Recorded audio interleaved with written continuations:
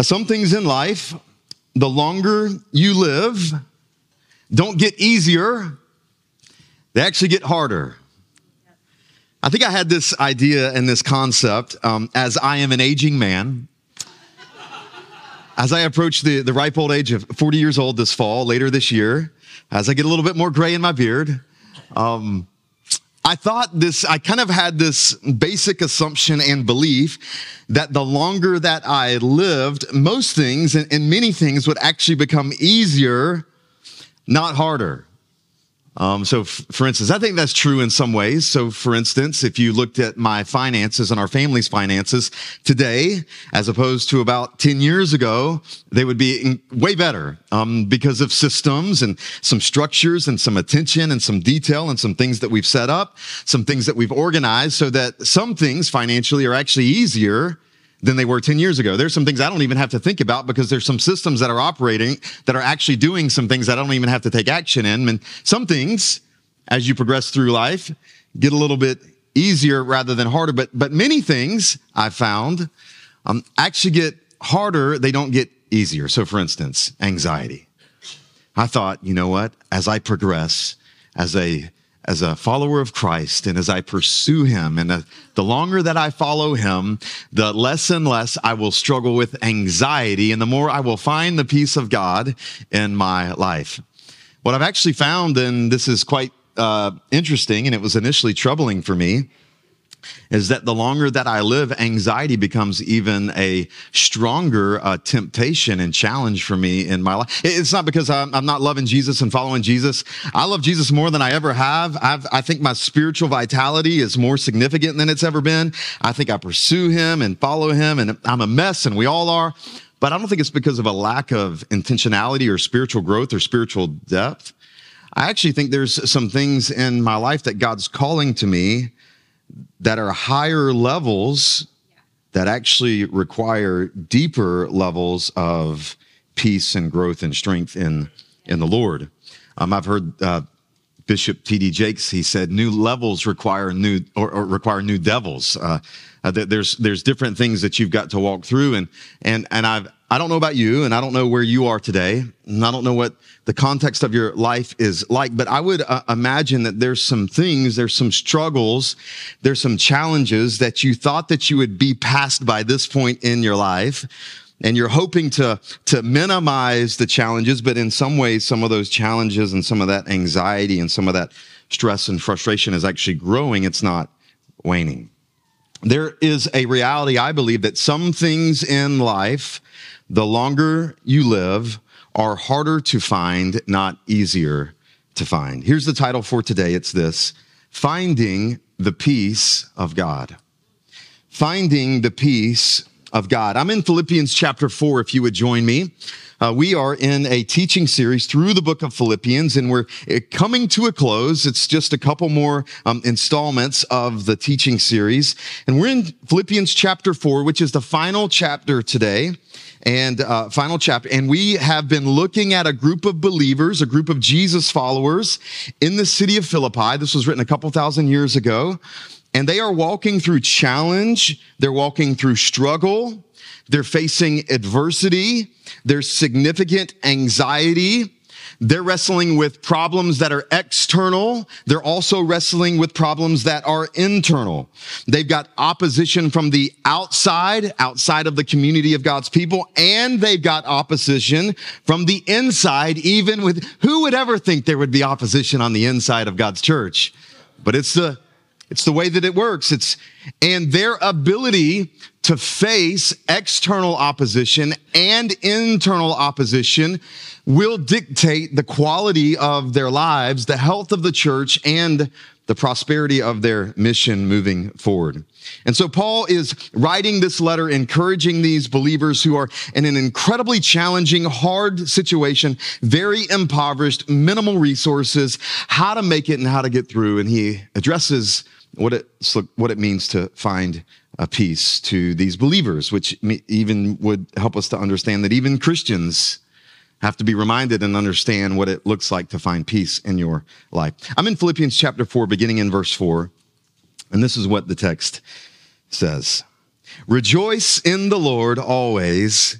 Again, I will say, rejoice.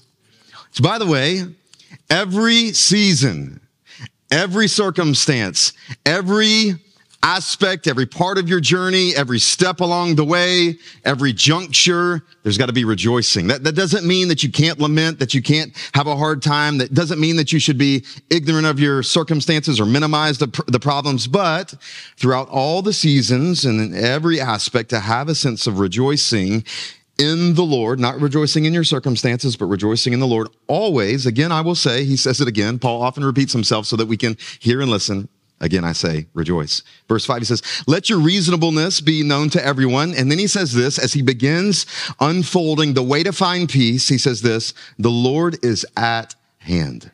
Some of your translations may say, the Lord is near. He begins by helping them to understand that the Lord is at hand. And then he says this, therefore, do not be anxious about anything, but in everything, by prayer and supplication, with thanksgiving, let your requests be made known to God. And then here's what will happen. And the peace of God. It's a divine peace. It's not, you can't find this on social media. You can't find this at you can't find this at the burger joint. You can't find this at the bar. You can't find this in a relationship, a marriage, or your house, or your career. It's a divine peace. It's a peace that only comes from God, the peace of God, which surpasses all understanding. Just absolutely unexplainable. Will guard your hearts and your minds in Christ Jesus. How do we find the peace of God? How do we find the peace of God in life's challenges and life's struggles and all the hardships and all the adversity? How do we get to a place where we actually have an inner sense of peace from God? And here's the first thing that we have to recognize is this principle that the Lord is at hand. The Lord is at hand. The first step, the first thing that you've got to believe, the first thing that you've got to identify and to recognize is that God isn't distant. He's not in some foreign galaxy. He's not a million miles away. He's not tied up with things that are more important. Nope. For every single one of us, the Lord is at hand. He is at hand. He is near. I love the way that Psalm 34:18 would say it. It says this, the Lord is near to the brokenhearted and saves those who are crushed in spirit. This is the doctrine of the nearness of God. It's the nearness of God. It's not that God is some kind of deity, that he's in heaven, he's on his throne, he's running things, he's got his angels, it's a big organization, and he's trying to accomplish a lot of things, and so he's working on the big stuff. If we could just leave him alone and get on with our lives. No, this is the nearness of God. That God is sovereign. He's unbelievably powerful. He's in control. He rules over all. He rules the nations. He sets up kings and he sets down kings, and he's ruling all things, and he's unbelievably powerful, but he's also simultaneously unbelievably personal. It's crazy to me that he actually is concerned about me. It's crazy to me that he would be concerned about little old Ethan and my own life and living on 1709 Caroline Avenue, right over here, just doing my little thing. But he's actually concerned and he's mindful and that he sees me, and he knows when I go in my house and outside of my house. He knows when I show up and when I'm in my car and when I go here and when I go there. He sees me at every point. And then not only does he see me, not only is he aware of me, but he is actually near to me and he's close to me. He is at hand. Steve Cuss, a pastor in Denver, who has written much on anxiety. He's actually got a book called Managing Leadership Anxiety, which I'm just finishing right now.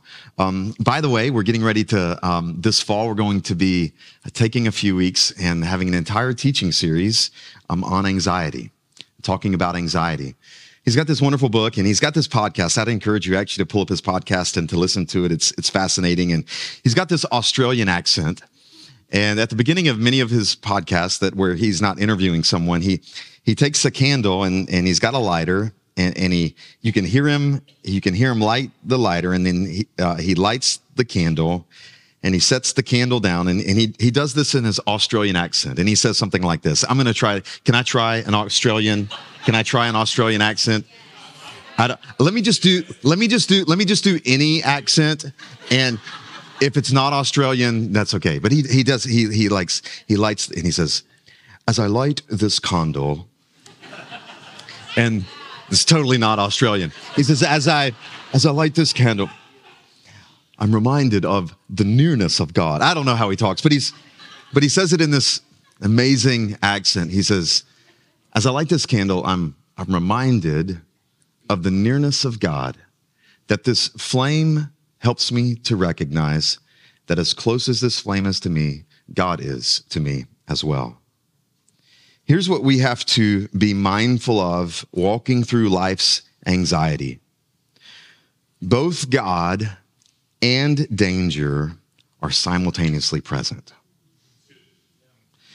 Both challenges and Christ are simultaneously present. What happens in anxiety, what happens in life is we become so overwhelmed by all the danger and all the challenges and all the adversity. It consumes our focus. It consumes our focus, and it tricks us into believing that God is not near. And one of the things that you've got to do in order to combat anxiety in your life is to be reminded that God is just as near to me as everything else that I'm facing right now. And everything that I'm feeling and everything that I'm going through, God is just as close to me as all of those other things. He is near. And here, I'll say it this way. Peace comes not due to an absence of challenges, but because of the presence of Christ. That's what peace is. Peace isn't when you finally get your list done and all the bad things are gone. That's not peace. Peace is even when your list is long, and somebody's got a long list today, even when your list is longer than you can even manage, even when you've got a long list, you recognize that Christ is even present as your list. He's there. He's with you. And that's where you find peace. It isn't in the absence of challenges, but actually in the presence of Christ. And therefore, because the Lord is at hand, then Paul can follow it up and he can say, so don't be anxious. Don't be anxious about anything. And then let me just say this. Let me offer a little disclaimer. Anxiety right now is an epidemic in our society. I mean, it's horrible. Mental health and challenges, and perhaps I hear people say that it's the worst that it's ever been in our country's history, in our society's history. And let me just say, I'm not an expert on anxiety. I don't claim to be a therapist or professional on that. And there's a lot of different forms of anxiety. So don't hear me say today that I've got some kind of quick formula that if you'll just do the formula, then you'll be rid of all of your anxiety. I do believe that the Holy Spirit can give you miraculous deliverance over anything. And I also recognize that many things in life, God actually doesn't allow us to have quick fixes because it's a part of our journey and our sanctification and our growth. And both of those things are realities. And so it's complicated, and there's a lot of different forms. And I'm not trying to like slap a formula on anybody today and help you overcome your anxiety. It's incredibly complex, but Paul addresses it. And he's actually a person that has a life filled with anxiety. Earlier in the book, Paul would say that I'm glad sometimes that I'm able to counter my anxiety and I'm not have as much anxiety as I used to have. He actually says that. There's other places in the scriptures where Paul would say, there were some times I even despaired of life itself because of the challenges that I was going through. So he's not a person that's like talking from his like high pulpit above people where he hasn't dealt with any of these things, but he understands perhaps more than anybody what it's like to wrestle with anxiety. And this word here, anxiety, if you looked it up in the lexicon in the original languages, the word here for anxiety, it means to have an anxious concern based on apprehension about possible danger or misfortune. I'll say that again. It means to have anxious concern or worry based on apprehension about possible or potential danger or misfortune. So here's what we have to recognize. Anxiety is ultimately about your relationship to outcomes. Anxiety is produced in you when there is some kind of future, some kind of potential, some kind of prospective outcome that hasn't yet happened. And there's something in you that is generating some kind of anxious concern or worry based on that thing, based on that outcome that hasn't happened yet. And here's what we need to recognize. Most outcomes in our lives are by and large unknown. You have no clue what's going to happen to you in the next 90 minutes. It is completely out of your control. Now you control maybe where you go and the steps that you take and the conversations that you have and getting behind the wheel of your car and so on and so forth. But there's so much of life that's unknown. There's so many outcomes that are unpredictable. Most outcomes are actually uncertain. And so anxiety is your body's way of kind of waving a flag or sounding an alarm that something is off. It's basically the way that your brain works is that anxiety is your brain's way of telling you that danger is ahead. Danger is ahead. Now here's the problem with that. Danger is relative. Danger is relative. I mean, it's actually important to recognize that your brain is communicating to you what it perceives as danger. It's perceived danger. It could be real danger. It could not be real danger. And your brain is designed to preserve you. The goal of your brain is to make you survive. That's why your brain exists. Your brain is relaying to you information that dictates your actions to help you survive for as long as possible. That's why when you drive in the mountains and the road approaches a sharp turn at a ledge where there's a steep drop off, the immediate reaction that your body feels isn't fun unless you got something going on that we don't know about. It's not fun, is it? The feeling is, it's fear. Now, in some senses, that's a healthy thing. That your brain is helping you understand that there is danger around you and that you need to be mindful of real danger. And so generally speaking, your brain perceives threats and then communicates to your body regarding that threat. And the point of anxiety is it's an emotional reaction that's actually supposed to stimulate a physical reaction where some things in your body begin to be triggered. Your heart begins to beat faster. Your blood starts flowing more. You become more alert. You become more, there's an excitement. That's because that's what your brain is trying to get your body to understand, that you're getting ready to step into something that's going to be potentially traumatic. And in one sense, your brain is supposed to do that. That's a healthy mechanism of your brain. However, what happens is if we aren't training our brain on actually what is real danger, our brain will be telling us that everything around us is dangerous. Your spouse is dangerous. Your kids are dangerous. Your coworker is dangerous. Your boss is dangerous. Your car is dangerous. The culture is dangerous. The country is dangerous. The president is dangerous. China is, it's just like everything is, you see what happens? If you're not helping lead and train your brain on what is actually danger, you'll just think that everything is dangerous. This is why, children in some ways, children are so innocent, aren't they?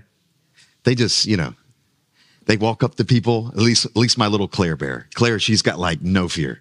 She'll just walk up to somebody and she'll start talking to them, and she like loves to talk to them, and then she'll say some things about their appearance. And I'm like, yeah, stop that. Yeah, I'm like, don't do that. Like, because she doesn't, she's just innocent. She doesn't have, now there's something she does have, like a bike. She has tremendous fear about, but over in this area, so we start in life with kind of a blank slate, kind of an innocence about us, and we don't really know what is dangerous and what isn't. And then as we go through life and as we experience hardships, our brain is remembering and training to us what is dangerous around us, what is dangerous around us. And because of your childhood and because of the things that you've walked through in your past, your brain has developed a catalog of things that are dangerous for you.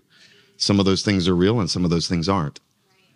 Some of those things are assumptions. Some of those things are beliefs. Some of those things are true. And some of those things are false truths that your brain is telling you that you need to be cautious about. And what happens as we navigate life and as we grow and as we mature and as we live through life year after year after year, we get wounded. Things happen to us and we get impacted and they hurt and it's hard and it's painful and there's wounds. And this is the normal part of growth, and wounds are actually necessary for us to learn and to grow. But how you respond to wounds is critical. And so wounds will either make you win or they'll make you worry. Wounds can help you get better, or they can actually help you get bitter. And the way that our life works is we walk through something that's hurtful, and there's trauma associated to that thing.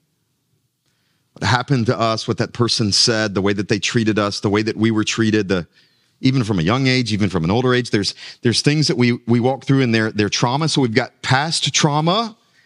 So past trauma then in the present produces present triggers. Facing something, walking into a situation, having a conversation, doing this, whatever it is, that something happens and I'm immediately triggered because of something that reminds me of a past trauma. And then the past trauma produces a present trigger that then makes me think there's a future threat. And so I walk through life, and we walk through life with the trauma that we've been through, and then we're getting triggered in the moment, and then we're really, really concerned about future threats because of this thing and that thing, and this might mean this, and what happened to me might happen again, and now I'm anxious because of what might happen. It's your relationship to outcomes. And as we go through life, we've got to condition. Scriptures say a lot about conditioning our minds and conditioning our thinking. We've got to condition our brain to interpret what is a threat and what is not a threat. So for instance, I'm watching baseball right now. I grew up playing baseball, and young kid, I remember my dad, I was just a young kid, and took me to the ball field, signed me up for Little League. And my first team ever was the Pepsi Bears. And based on my memory, I think we won. I can't really remember, but we were winners. And I remember having to learn baseball. Being an infielder, and Dad we'd go out to the ball field on the evenings and the weekends, and he'd have a bucket of balls, and he'd take the ball and the bat, and he'd hit the ball one after another, hour after hour after hour, and I would field the ball, and then the ball would come at me, and I didn't know exactly. And remember the first few times you're trying to do that, and it's kind of hard. It's kind of feels like, what if it hits me? What if it hits me in the face? What if it breaks my nose? All these things are kind of going through your head, but then you've got to begin to train yourself that actually I can do this, and I can. And then as well, you're in the batter's box, and and there's an object that's flying at your face, and you have to stand there. Like for instance, if we went out back today, and there was a 90-mile-an-hour fastball that was coming your direction, you would probably turn and hide and duck. But here's what a Major League Baseball, a professional does. A Major League Baseball player sees that ball coming, barreling at him as an opportunity, not an obstacle. Over the years, that player has trained himself that this is an opportunity to do something significant. What happens as we go through life is we've got to train our brain to recognize what are real threats and what aren't real threats. Can I just ask you today, what are you fearful of today? What are you concerned about today? And that thing, whatever it is that a real threat, or is it not a real threat? And then whether it is real or not, how are you reacting to that thing? What is that thing doing in you? Are you concerned about the outcome of what that thing is? So I'll say it this way.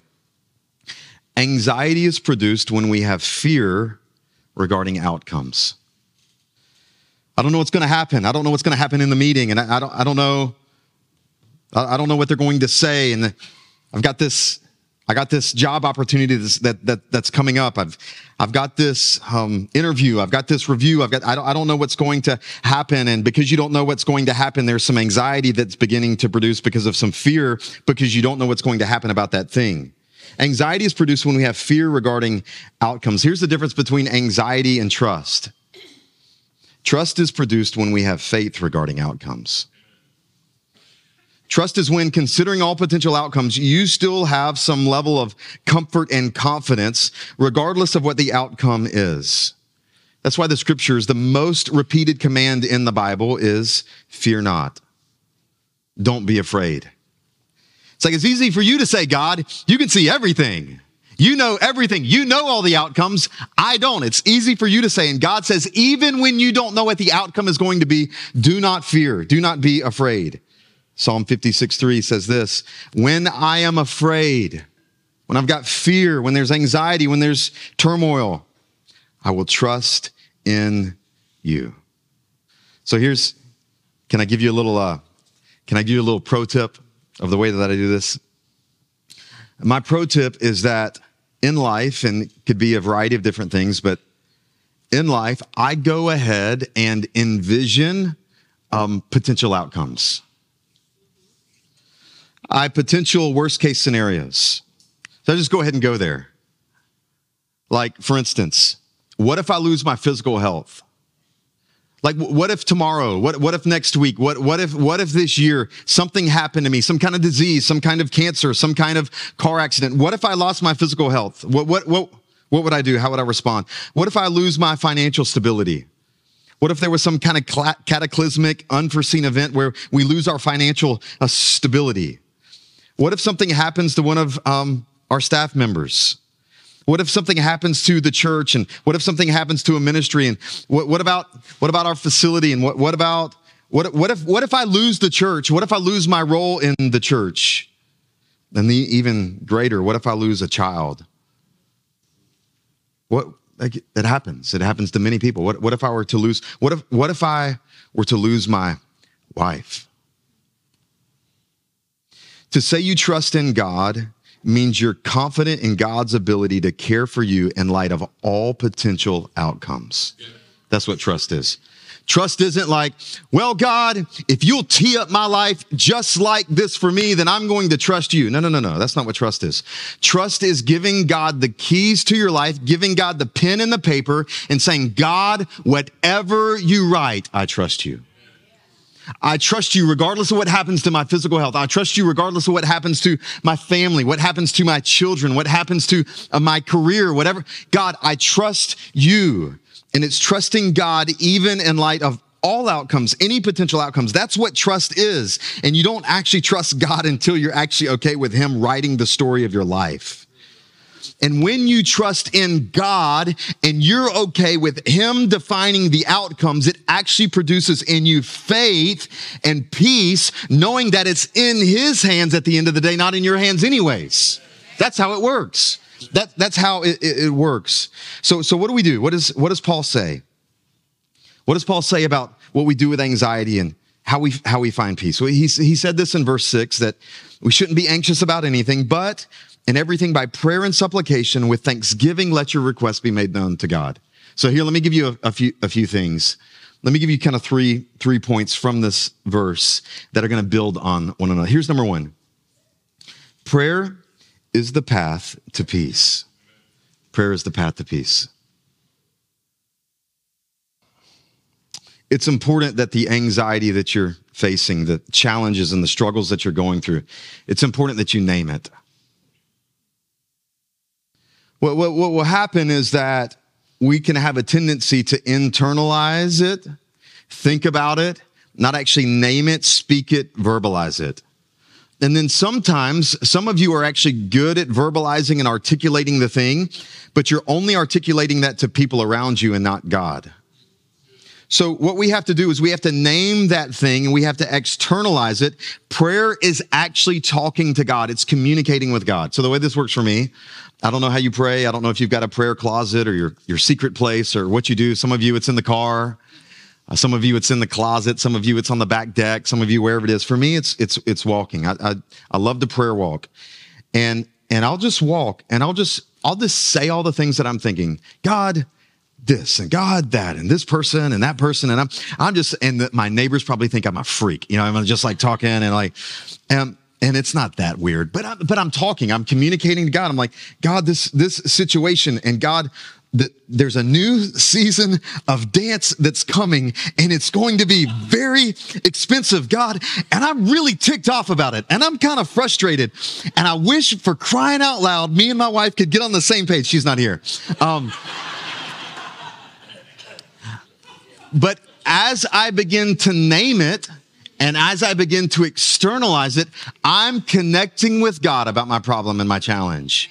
I'm connecting with him. I'm letting him in. I'm making sure that he is near, that I'm aware that he's near, that the Lord is at hand. And we're going to do this together, God. And I'm pretty mad at you too. I'm just going to let you know that. And he's like, thank you for letting me know that. God's not afraid of he's not afraid of your anger and all your stuff. And he actually knows what's going on already. So just externalize it and verbalize it. And Paul says the path to peace is prayer.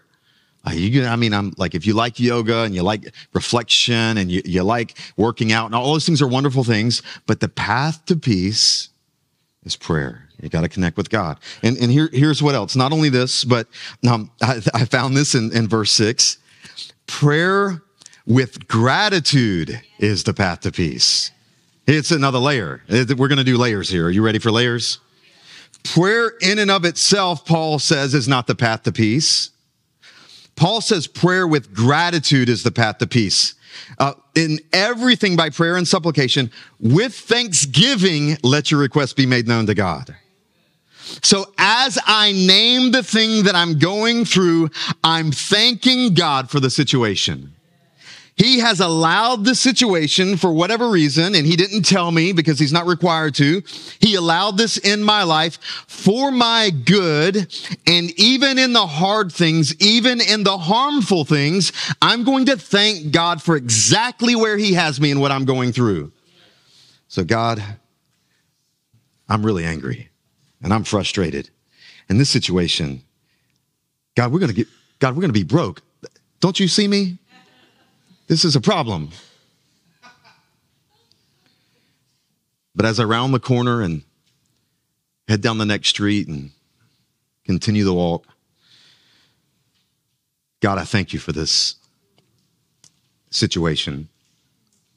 God, this is really, I'm using dance, but I'm thinking about other things. God, this situation is so hard. It's so freaking frustrating. I don't know what to do. But God, you know what? I thank you that you let this happen. I thank you that you are allowing me to walk through this, because you are only allowing me to walk through this because there must be something you want to do inside me. So even in the pain and the struggle and the hardship, even though this thing royally sucks, God, I thank you for what I'm walking through. And I'm going to have a spirit of gratitude even in the midst of my trials and my struggles. And I'm going to overlay everything that the enemy gives me with gratitude. Whatever he throws at me, whatever is hard, I'm going to overlay that with gratitude. And whatever the enemy throws at me, he cannot steal my spirit. He cannot steal my posture. I'm going to have gratitude over everything. And as I do that, that's going to be the path for peace. So number one was prayer is the path to peace. Number two is prayer with gratitude is the path to peace. And then here's number three, one more layer. Somebody say one more layer. Prayer with gratitude is the path to unexplainable peace. He says this is a kind of peace that surpasses all understanding, which means you are arriving at a state spiritually and emotionally and relationally with God in the midst of your circumstances and situation that doesn't even make sense to you. And as I practice prayer and as I have gratitude over my circumstances and I walk with God and I commune with God, he grants me this path of peace that's unexplainable. Once I name it, once I offer gratitude for it, unexplainable peace enters my life. Unexplainable. And then he says this in verse 8. He goes on. Finally, brothers, he's getting near the end. He's one of these pastors that closes his sermon 4 times. And he says, finally, he's going to say finally 2 or 3 times. And he says, finally, brothers, whatever is true, whatever is honorable, whatever is just, whatever is pure, whatever is lovely, whatever is commendable, if there's any excellence, if there's anything worthy of praise, think about these things. Think about these things. The word here for think, it actually means to think about or to reason about or to ponder or to have reasoning. There's an element of our lives that is necessarily emotional, that God created us as emotional beings. God is actually an emotional being, and our emotion is healthy. Typically, our emotion is signaling for us things that we need to be aware of. But you have to complement your emotion with thinking, reasoning, being intentional with your thoughts, being intentional with your thinking, that you just can't let your thinking go wherever it's going to go, but that you got to be intentional with it. I love what Proverbs says in Proverbs 14:12. There is a way which seems right to a person, but its end is the way of death. Here's what that means. Just because you have a thought doesn't mean it's for your good. Just because you have a thought, just because you're thinking of something doesn't actually mean it's for your health. Sometimes the thoughts that you're thinking are actually going to produce death in you. They're going to kill relationships. They're going to kill your finances. They're going to kill your physical health. They're going to kill some other things. Just because you have a thought doesn't mean that thought is actually valid. Paul would say in 2 Corinthians 10:5, casting down imaginations and every high thing that exalteth itself against the knowledge of God, and bringing into captivity every thought to the obedience of Christ. So every thought must be submitted to Christ. I don't submit to my thoughts. I submit my thoughts to Christ. My thoughts are not God. My thoughts are not my boss. My thoughts are not my master and my Lord. They must be submitted to Christ. And so I'll say it this way. Either you will test your thinking or your thinking will test you. And Paul says that there's some things you got to stop thinking about. There's just some things you got to stop thinking about. And I get it. I get it. Wake up at 3 a.m. and it's like you haven't slept a minute. The wheels are just turning and turning and turning, and all the thoughts, all the downsides, all the what ifs. What if they? What if she? What if he? All the scenarios, all the possibilities. And Paul says, take control of your thinking. Take control of your thinking and make sure that you're thinking on things that are pure, things that are lovely, things that are wholesome, things that are from God, not just thinking about anything that comes into your mind. And then he says this in verse 9, our final verse. He says this, what you have learned and received and heard and seen in me, practice these things. Somebody say practice. You got to do it. Practice these things, and the God of peace will be with you. You got to do it. You got to do the work. You actually have to obey. You have to take the commands of God and the truths of God, and you actually have to do them. You have to do them. Like, peace doesn't just come automatically.